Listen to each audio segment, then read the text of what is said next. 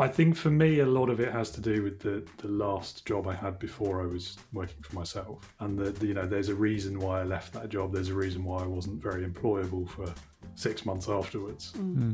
Everything about that last job stressed me out. There was no single aspect of it that I was comfortable with all of the time. It's tricky doing this podcast. On one hand, we absolutely are fascinated by these life experiences, tales and adventures that lead us to making life decisions.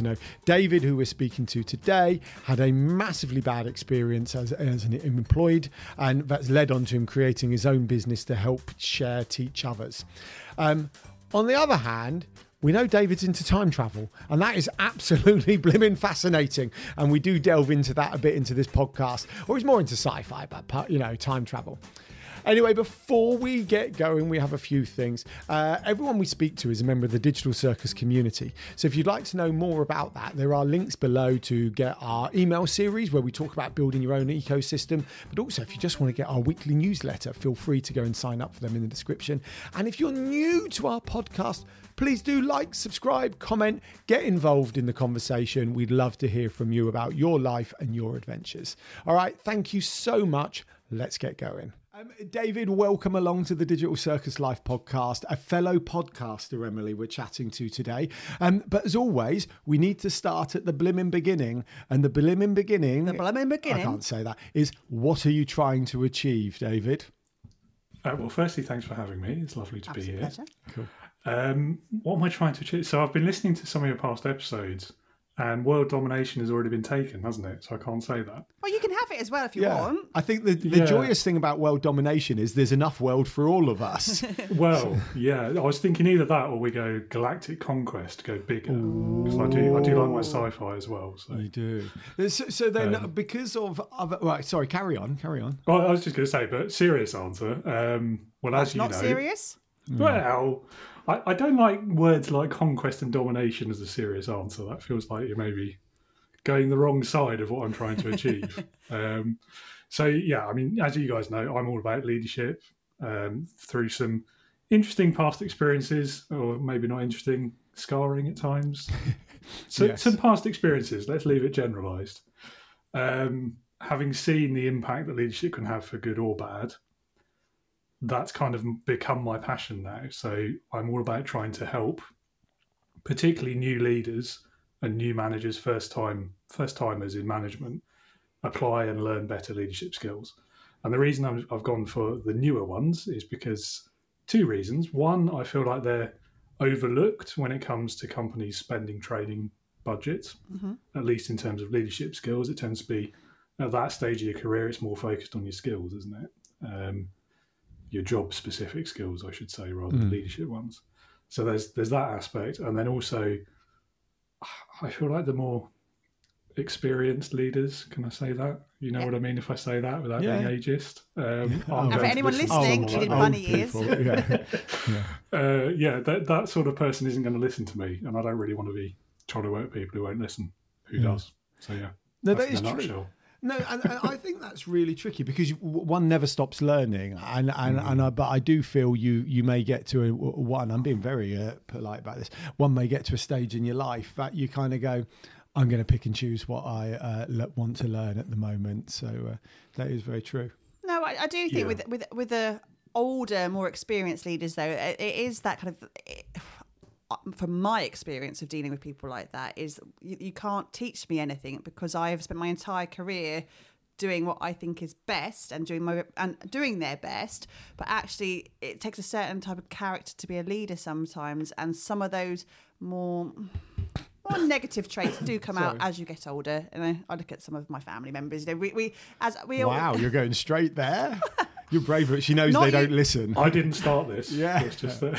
None of them listen. It's fine. But I think the starting from the beginning and starting from the new shiny impact people, you can actually try and mould and sculpt for the better. That's a whole generational shift, isn't it? Yeah. Yeah, and I think for me it's about making the workplace better for everyone. I mean, we spend so much of our lives there, and leadership can have such a massive impact on that. And so if you can get those skills embedded early in people's career, then hopefully they never have to become those kind of bad managers and horrible leaders that we've all had to work for at some point in our careers. It's a bit idealistic, but that's the overall goal. I think I'm all right with that, and that comes back to your galactic conquest goal, and which we were okay. And we've discussed this with so many of you guys now, and there's way more than I ever thought there would be who have kind of gone jokingly world domination, galactic conquest, loads more. I actually put a poll out on LinkedIn recently asking what are you trying to achieve, and the list of people who clicked world domination was impressively long with some fantastic names on it. But talking to people about it and delving past it, a lot of it is exactly what you're talking about. It's about legacy and impact and like trying to help. We've discussed recently that help's not always the best word to use, but help as many people as possible and impart those skills and experience and knowledges we have. So you glossed over, this has come from some scarring kind of parts in your past. We're going straight there. So let's go straight back to the very, very beginning. And I'm going to start with, we'll build up to that part. Did you always want to run your own business? How have you got here? And take us back. Oh dear, this is going to be a long story. That's fine. You might fall asleep before I get to the end of this. Okay, so I'll answer the first question first. Did I always want to start my own business? No.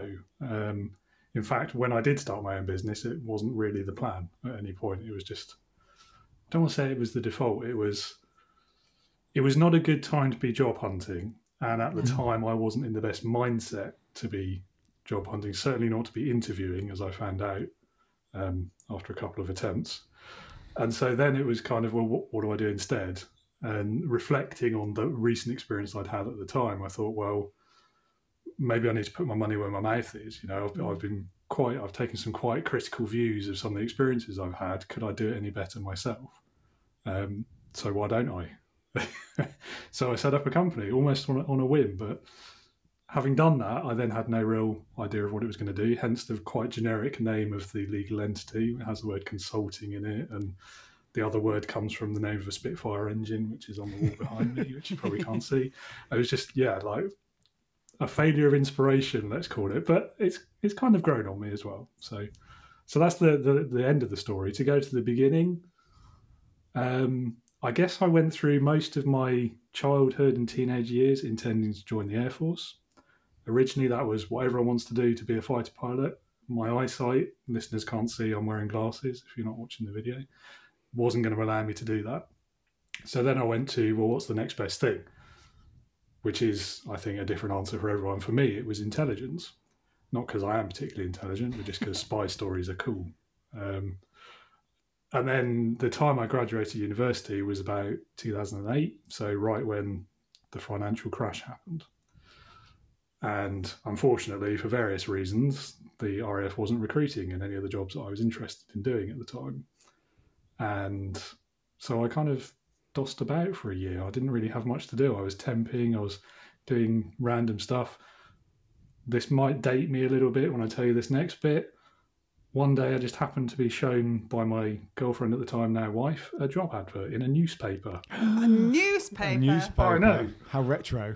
I know. Do they still exist? Do they still print them? I don't know. I don't know, actually. Well, no, of course they do, sorry. They're good for lining the rabbit tray. Yeah. So it was for a very vague job description, an admin role in an aerospace company. Now, having all of the interest in aviation and the Air Force and all that kind of stuff, I was in the Air Cadets as a kid as well. It seemed like a pretty good fit. Wow, an aerospace job, that'd be brilliant. And it's not what I intended to do, but it's the next best thing, and it's achievable right now. And turns out it was achievable. I got that job. I spent about 10 years in that company.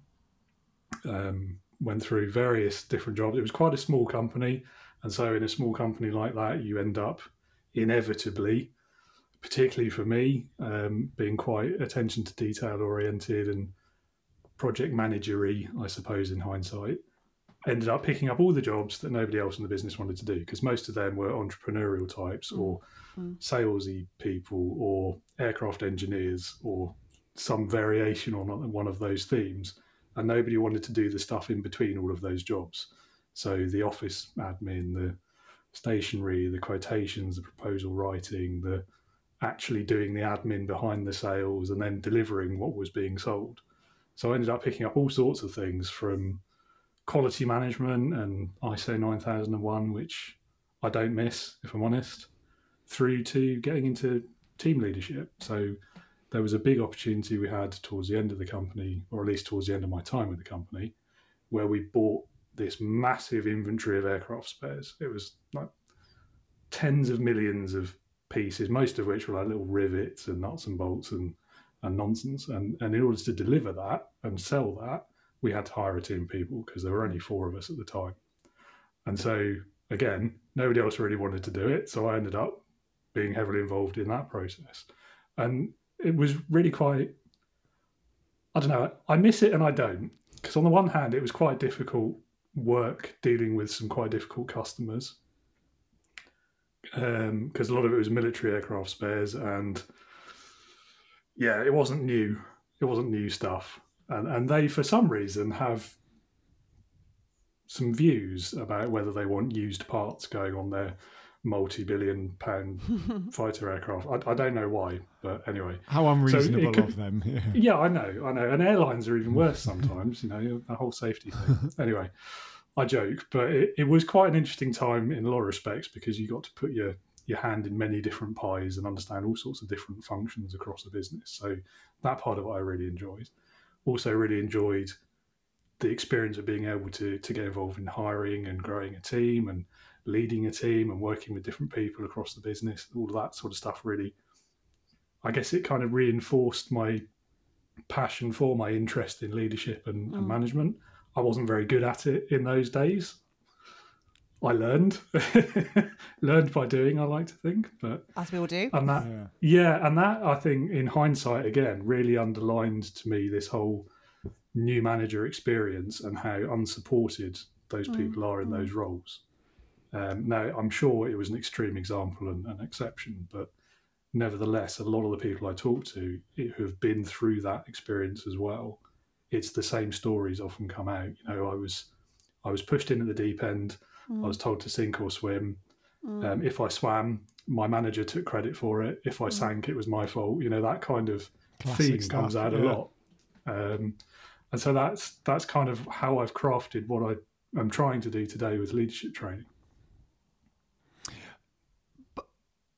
Which was a long answer. No, it's fine. It's fine. It's taken us there. I think one of the things I like about your leadership training that we follow is actually like a love for leadership within it. So you not only are you just training people, but you're also exploring it, and that's what you do in your podcast. Do you know what? I had a killer question, but I've forgotten. It's just an anecdote. It's exactly what it says. That learning by doing, right? And again, not everyone goes through a traditional educational model where they learn to be a leader. A lot of it is they fall in the deep end, like you said there, or they naturally get put in that position because it's the next in the rank that they have to go somewhere. And for many people, it can be, obviously you're teaching leadership skills, but people aren't natural leaders from the outset. And again, if you're looking at going back to this whole generational thing, if they're looking above and they're looking at that's their experience in those roles, and the only thing they are ever seeing is bad leadership, that's almost like it trickles. It's that trickle effect down to them as well, isn't it? And it's about, again, exactly what you're doing. It's cutting that at source to say, no, actually, there are other ways of doing this. Let's really explore this. What does make a good leader? What are those skill sets that you need to develop and build on? And I think it's an amazing thing that you're doing. So well done.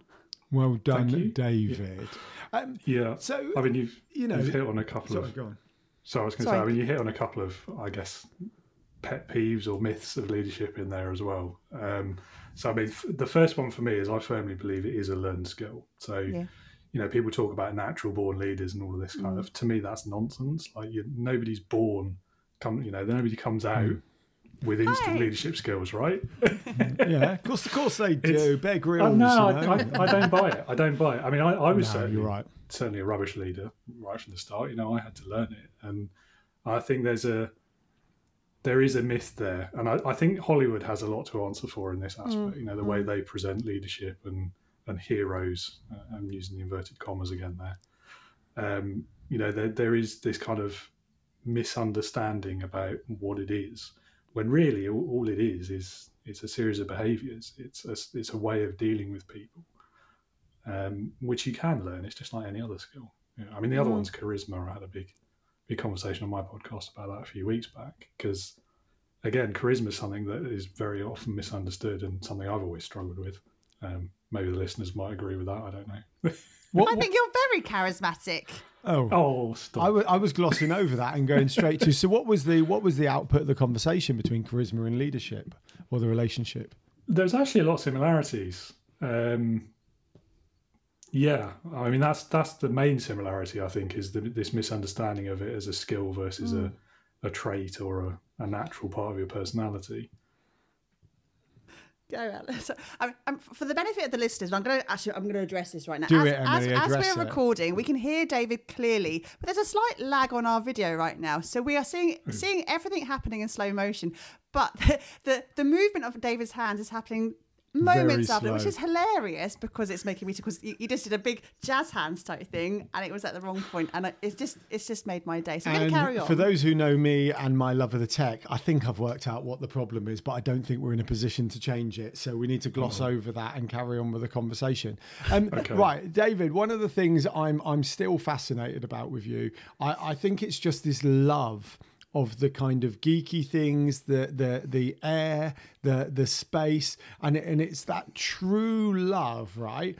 And do you see that as kind of part of what you do, or do you try and keep that completely separate? Because I think there are crossovers, definitely. Yeah, I agree. Yeah, I mean, I'm a firm believer that you can't separate your personality and yourself and your interests from what you do. So no, I don't separate. I don't try to. I don't always push it to the fore either. It really depends on the audience at the time. I find some people just don't get it. But you've kind of, like you mentioned intelligence earlier, and if we're being brutally honest, that's when the lag started and we missed that whole section and we just glossed over it and went, oh, that's interesting. So apologies for that. Well, we're being honest, right? It caught up pretty quickly, but you said intelligence and then it went for a nanosecond. Oh, right, okay. So I just can't get this, like you're running your own business, that's not right. Like I understand the journey, I understand the path, but there's still this running your own business is significantly different to being employed, and I get the circumstance that got there, but do you not sometimes think, actually I would rather be employed, which I don't like asking self-employed people, by the way, but I'm asking anyway.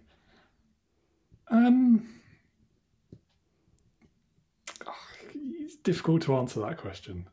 Yes and no. I think for me, a lot of it has to do with the last job I had before I was working for myself. And there's a reason why I left that job. There's a reason why I wasn't very employable for 6 months afterwards. And that's led me into starting my own company. And I think there was also a large part of my, maybe not my psyche, but certainly that in the back of my mind that maybe I don't want to work for someone again for a while. But at the same time, sometimes, yes, absolutely. It would be nice to have that financial security. It would be nice to know, there's going to be a consistent paycheck and a consistent amount every month, and I'm not going to have to worry about going out and putting the lipstick on, as it were, as one of my clients says, and doing that whole sales job. Yeah. But yeah, I don't know. I think on balance, it's really no contest. I was talking to someone else about this the other day as well. It's everything about that last job stressed me out. There was no single aspect of it that I was comfortable with all of the time. Yeah. Whereas now there's only really one thing that I occasionally have as a source of stress, and that's the money side of it. And it's no contest. Like if you put those on the scales, one of them's going to weigh a hell of a lot more than the other one.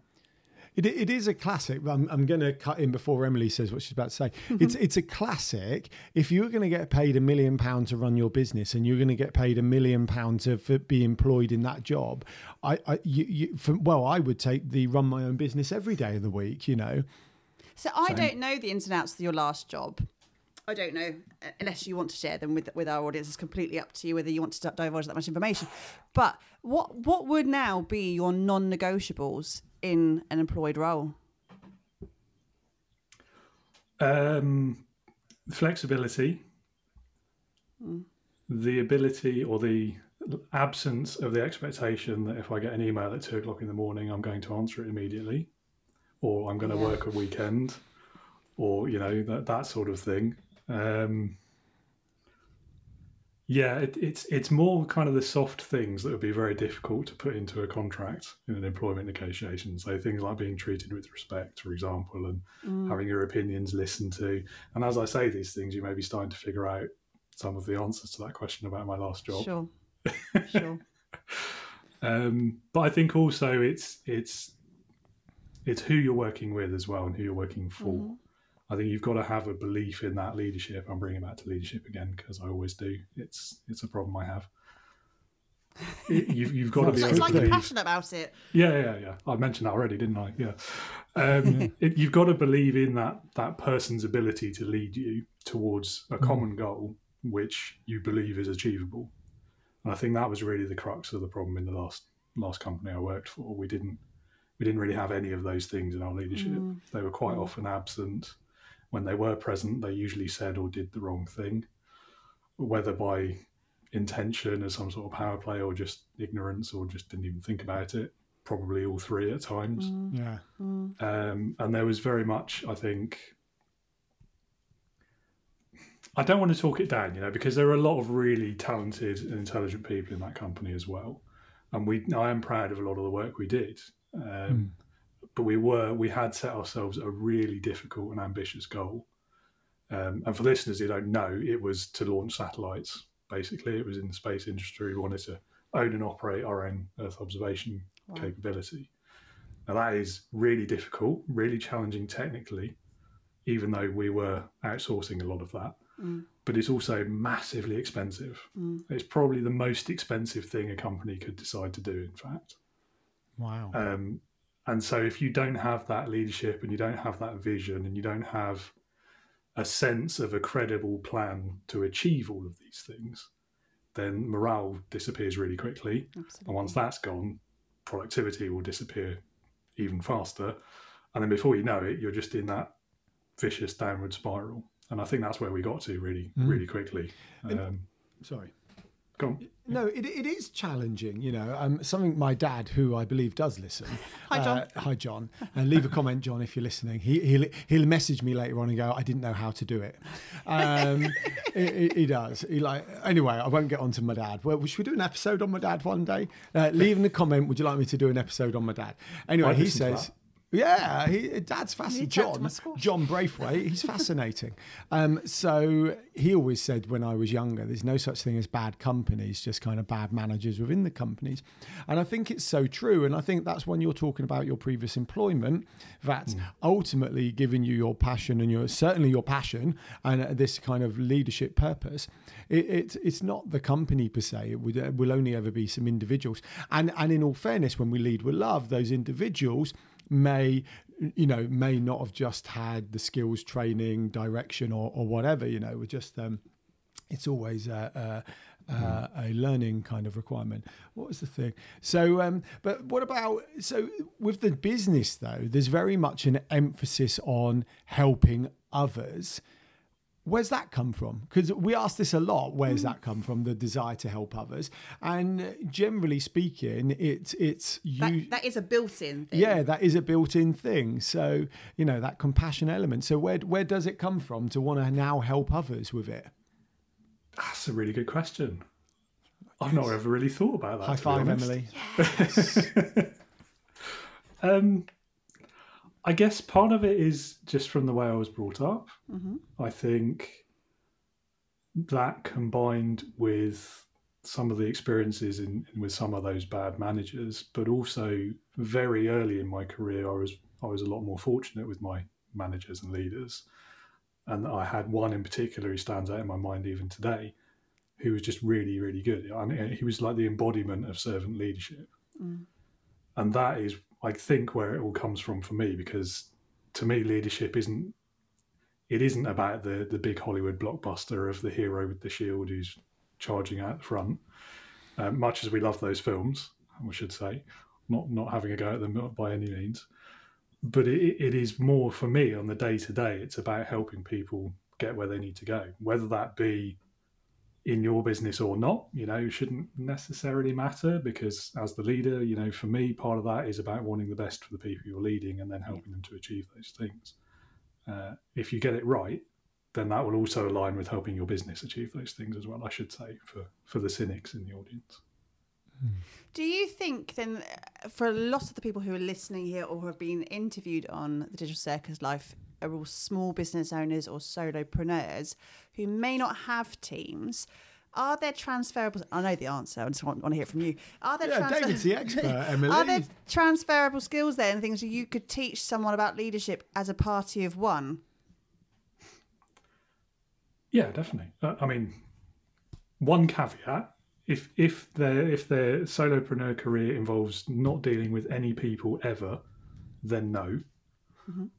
However, I think that's probably quite unlikely, if not impossible. I think anyone who has to interface with people, whether it's clients or suppliers or people at a networking event even, leadership skills will help do that better, in my opinion. I'm biased, I know. But No, I agree. I just wanted the expert to say it. I mean, all of it falls under the personal development banner, doesn't it? Like we should, which comes back to where we started the conversation with people of, and we are generalising, but people of a certain age may not be wishing to develop personally as much, whether it's because they think they know it all or whether they can't be bothered, or they're like, I just want to drink a pina colada on the beach. As always, we never know their motivations behind it unless we ask them. But it is that personal development is there, then all of these skills are to be always taught, learnt and taken on board. When I was employed, a couple of side stories, David. Were you employed? Was it happen to be like, I don't know, Carphone Warehouse you worked with, like when you were with Geek School? I've only ever mentioned I think you might have mentioned that. 10. Yeah. Just a few times. I like to talk about it. I learned a lot. Did you know that, David? Did you know he worked with Carphone Warehouse? Yeah, I think he's mentioned it a few times. Yeah. All right, I learned a lot from my time in Carphone Warehouse, and a lot of it was great. I'm just going to put the squash down. I don't think it's a good idea to have it in my hand for the rest of the day. Oh, okay. Anyway, can I just share my story, my anecdote? Please do, Alan. Feel free. This is a safe space. Well, no, now it's really rubbish, but I'm going to roll with it anyway. So actually, very similar to you, I was quite happy bimbling along, making a lot. I can't actually remember the point of the story. I can only remember part of it now. And I had an element of I need to put my money where my mouth is and actually raise up the kind of the ranks, so to speak, and really enjoyed it, and then just got made redundant. So I was like, oh, I've decided to kind of do it, because I had some bad managers in there as well, not as bad as yours sound, and it was a real kind of, I got such a crap manager, why blah blah blah, and it was like, no, I've got to do something about it. My other thought, which I don't think we can even touch on leadership without bringing in, is Scouts, which is something else we always talk about. And one of the things I'm fascinated by Scouts, since I've got back involved as a Scout leader, is how that leadership, however small, is taught from such a young age. And not even necessarily taught, it's really just learned and picked up from what's happening around you. And once again, we do in Scouting, it's all volunteers for those who don't know, we do have a mixed bag of Scout leaders and kind of leadership within it. But the bit that fascinates me in Scouting is it is taught from such a young age, and those individuals who stick in Scouting stand out like a beacon when they are then employed in things they do for future in their life. We had that just the other day, didn't we? We did. We were at the UK VA conference in Bournemouth. Oh, yes. We got chatting to someone won a power hour with us as our contribution to the raffle. And in that, she's like, and she was really excited to be working with us. And she's like, I'd always visualised and I wanted to work with you. And then she did her bit of due diligence and she looked at our LinkedIns and stuff like that. And then she realised that our common factor was Scouting, which she's got in guiding. And she's like, I just knew from a distance that was, because again, it's those characteristics that you bring to the party, whether it's Scouting or the forces or insert any other collective, that they do put you apart from everybody else. And I value my time as a Scout in terms of what I've learned with basic leadership. But I also, my thing just kind of follow on from what Dave was saying a second ago, though, is in terms of employment of leaders and at what point you're employing. And I think it doesn't just come down to who you're employing, but it comes down to that company culture piece as well, and really kind of getting the right team on board from the start who really do embody the culture of that company, so that naturally the leaders that fall into place there are already on the same page as the rest of the team, because they have that common goal and that common drive to bring the business forward, bring the project forward, bring the adventure forward together as a team. And that's something so many people get wrong. It's not about having the bad leaders, but it's the bad employment, because they haven't thought about who they're bringing into that team from the start. Well, if we go back to Geek Squad mentality, sorry, David. David. Geek Squad again, David. Yeah, David, we'll let you speak on your podcast episode in a second. It's fine. It's your podcast. If we go back to Geek Squad, what Geek Squad used to say, we can't teach the personality, but we can teach the skills. So when they recruited people, and it was kind of an IT firm, and when they recruited people, they just wanted to make sure you had the personality and some IT skills, because they knew they could teach the rest of it. Right. Okay. David, I remember my question from earlier. So I know that you dabble in a few things, all in the same world, right? All limited. You know, you've got linked, your leadership mentor, trainer, and podcaster, and they're all actually about helping others. But if you could only do one of which one would it be? Oh, that's difficult. One thing for the rest of your life. Whilst you're thinking, can I explain my logic? Because I think many people, by the way, I didn't wait for anyone to say yes. I think many people who've started their own businesses will reach a junction where they're still fundamentally on the right path, but they're now wearing a few different hats that kind of all link in. And I'm just wondering if you could only choose one. That was where, in case anyone else is in a similar position. Yeah, I think it's the inevitability of a small business, isn't it? You're always going to have those many hats. I don't know. It's difficult. I'd like to say the podcast, because I really do enjoy that. But then I have to tie it back to, why did I start doing the podcast? And that came out of the leadership thing, and that is what I'm most passionate about. So, yeah, it's a tough one. I'm not sure the podcast would pay the bills, is the other aspect. Well, not with an attitude like that, it wouldn't. I mean, Joe Rogan, Jim Bournemouth is doing all right. Yeah, but I imagine he works quite hard at monetizing it, whereas I don't. I'm doing it because I want to put it out there for free for people who want to learn about leadership. So, yeah, I don't know. It's very much a conversation we have frequently with our clients as well. It's the content creators who make money versus the small business owners who are using content to try and make it. They're two different things there, but different mentalities, but you can absolutely do both. And what I love about your podcast, whether you're monetizing it or not at this point, it has that opportunity to impact such a vast amount of people all across the globe, not just in your geocentric location of... That's a really good point, actually, because quite a lot of people we talk to say world domination, where we started, and at least you're doing something with your podcast that actually it has the potential to, reach the world, reach the masses, which is basically what we like to talk about a lot. But yeah. Yeah. I think so. Question then, let's go back to something else we said. Each of them are bringing you in £1 million, mentor, trainer, podcaster. Which one are you choosing? Oh, you've really got to push this answer. Well, no, I'm fascinated and curious. See, again, that's not an easy question to answer. There it is. I'd like to say the podcast, because it's reaching, as you've suggested, the biggest audience, and it's the thing I probably enjoy the most, if I'm honest. However, it's not quite the same as having the opportunity to work with people one-to-one and really feel like you're making that impact. It's true. So I don't know. Again, I'm not answering. There we go. That's fine. Fair enough. You reserve that right. Well, Alan, do you want to... Yes. So that will lead us nicely into our final question, which if you've been here before, you know the answer to. And that is, so David, you're going back to your younger self, whether it's an arm around the shoulder or whatever you want to do. What are you going to say to your younger self? These are really difficult questions, I must say. Yes, they fair are. play. We like fair people play getting to you. people to think. Yeah, so I mean, I guess this is kind of similar to the time travel question, isn't it? If you could go back in time, would you do anything differently, kind of thing? And I think with questions like this, I'm always of two minds, because on the one hand, who wouldn't honestly go back and change something and say something different, or give themselves that bit of cheeky advice about what's coming next week and you should be ready for it? But at the same time, if you did do that, you wouldn't necessarily end up in the same place in the end because you've changed something. So I don't know. True. I don't know. I think two bits of advice I might give my younger self is, one, be better at being patient. I've always been impatient by nature. It's something I got from my dad, and it has got me into trouble on occasion. So there's that general statement.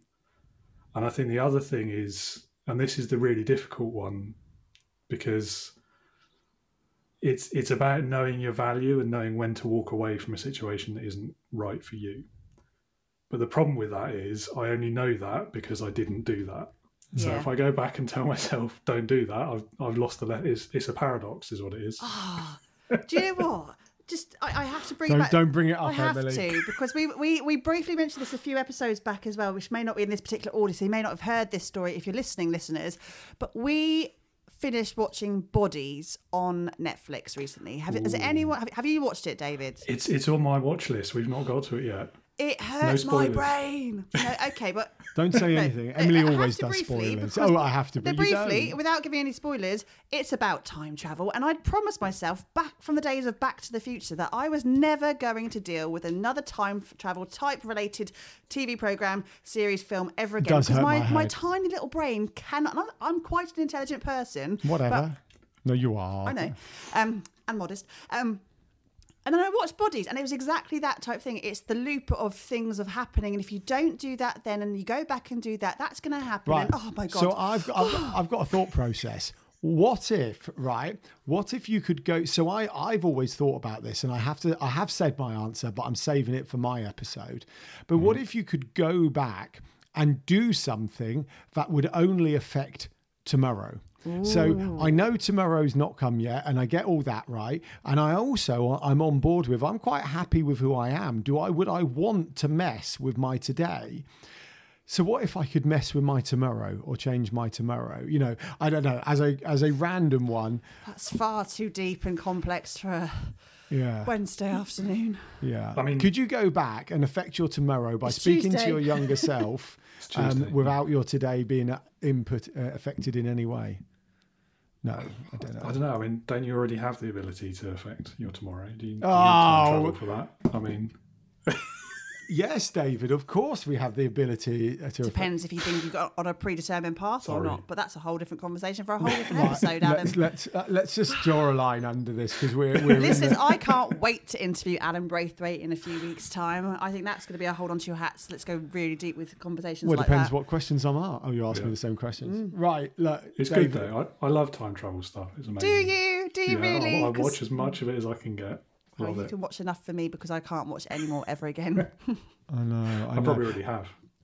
Right, final question, even though we've asked you the final question. What's your top time travel film then, David? Ooh. Ooh, it's got to be the classic, hasn't it? It's Back to the Future. Oh, Back to the Future. It has to be. Well, I still try and work that one out in my head, actually, but, you know. Probably Back to the Future 2, if you're really forcing me to pick one film. Is that Back to the Future when they go to the future? Yeah. Is Back to the Future 2 on the very and short... they do the past. Yeah, well, they Yeah. well, They're all over On the that place. note. well, no, hold on. Is Oh, back, no. final thought. Is Back to the Future 2 on the very short list of films where the sequel was better than the first one? Yes. Like Home Alone 2, Terminator 2. Home Alone 2 was not better than Home Alone 1. Lost FYI. in New York is better than Home Alone 1. Right. Wrong. David, thank you so much for your time to come on the Digital Circus Life podcast.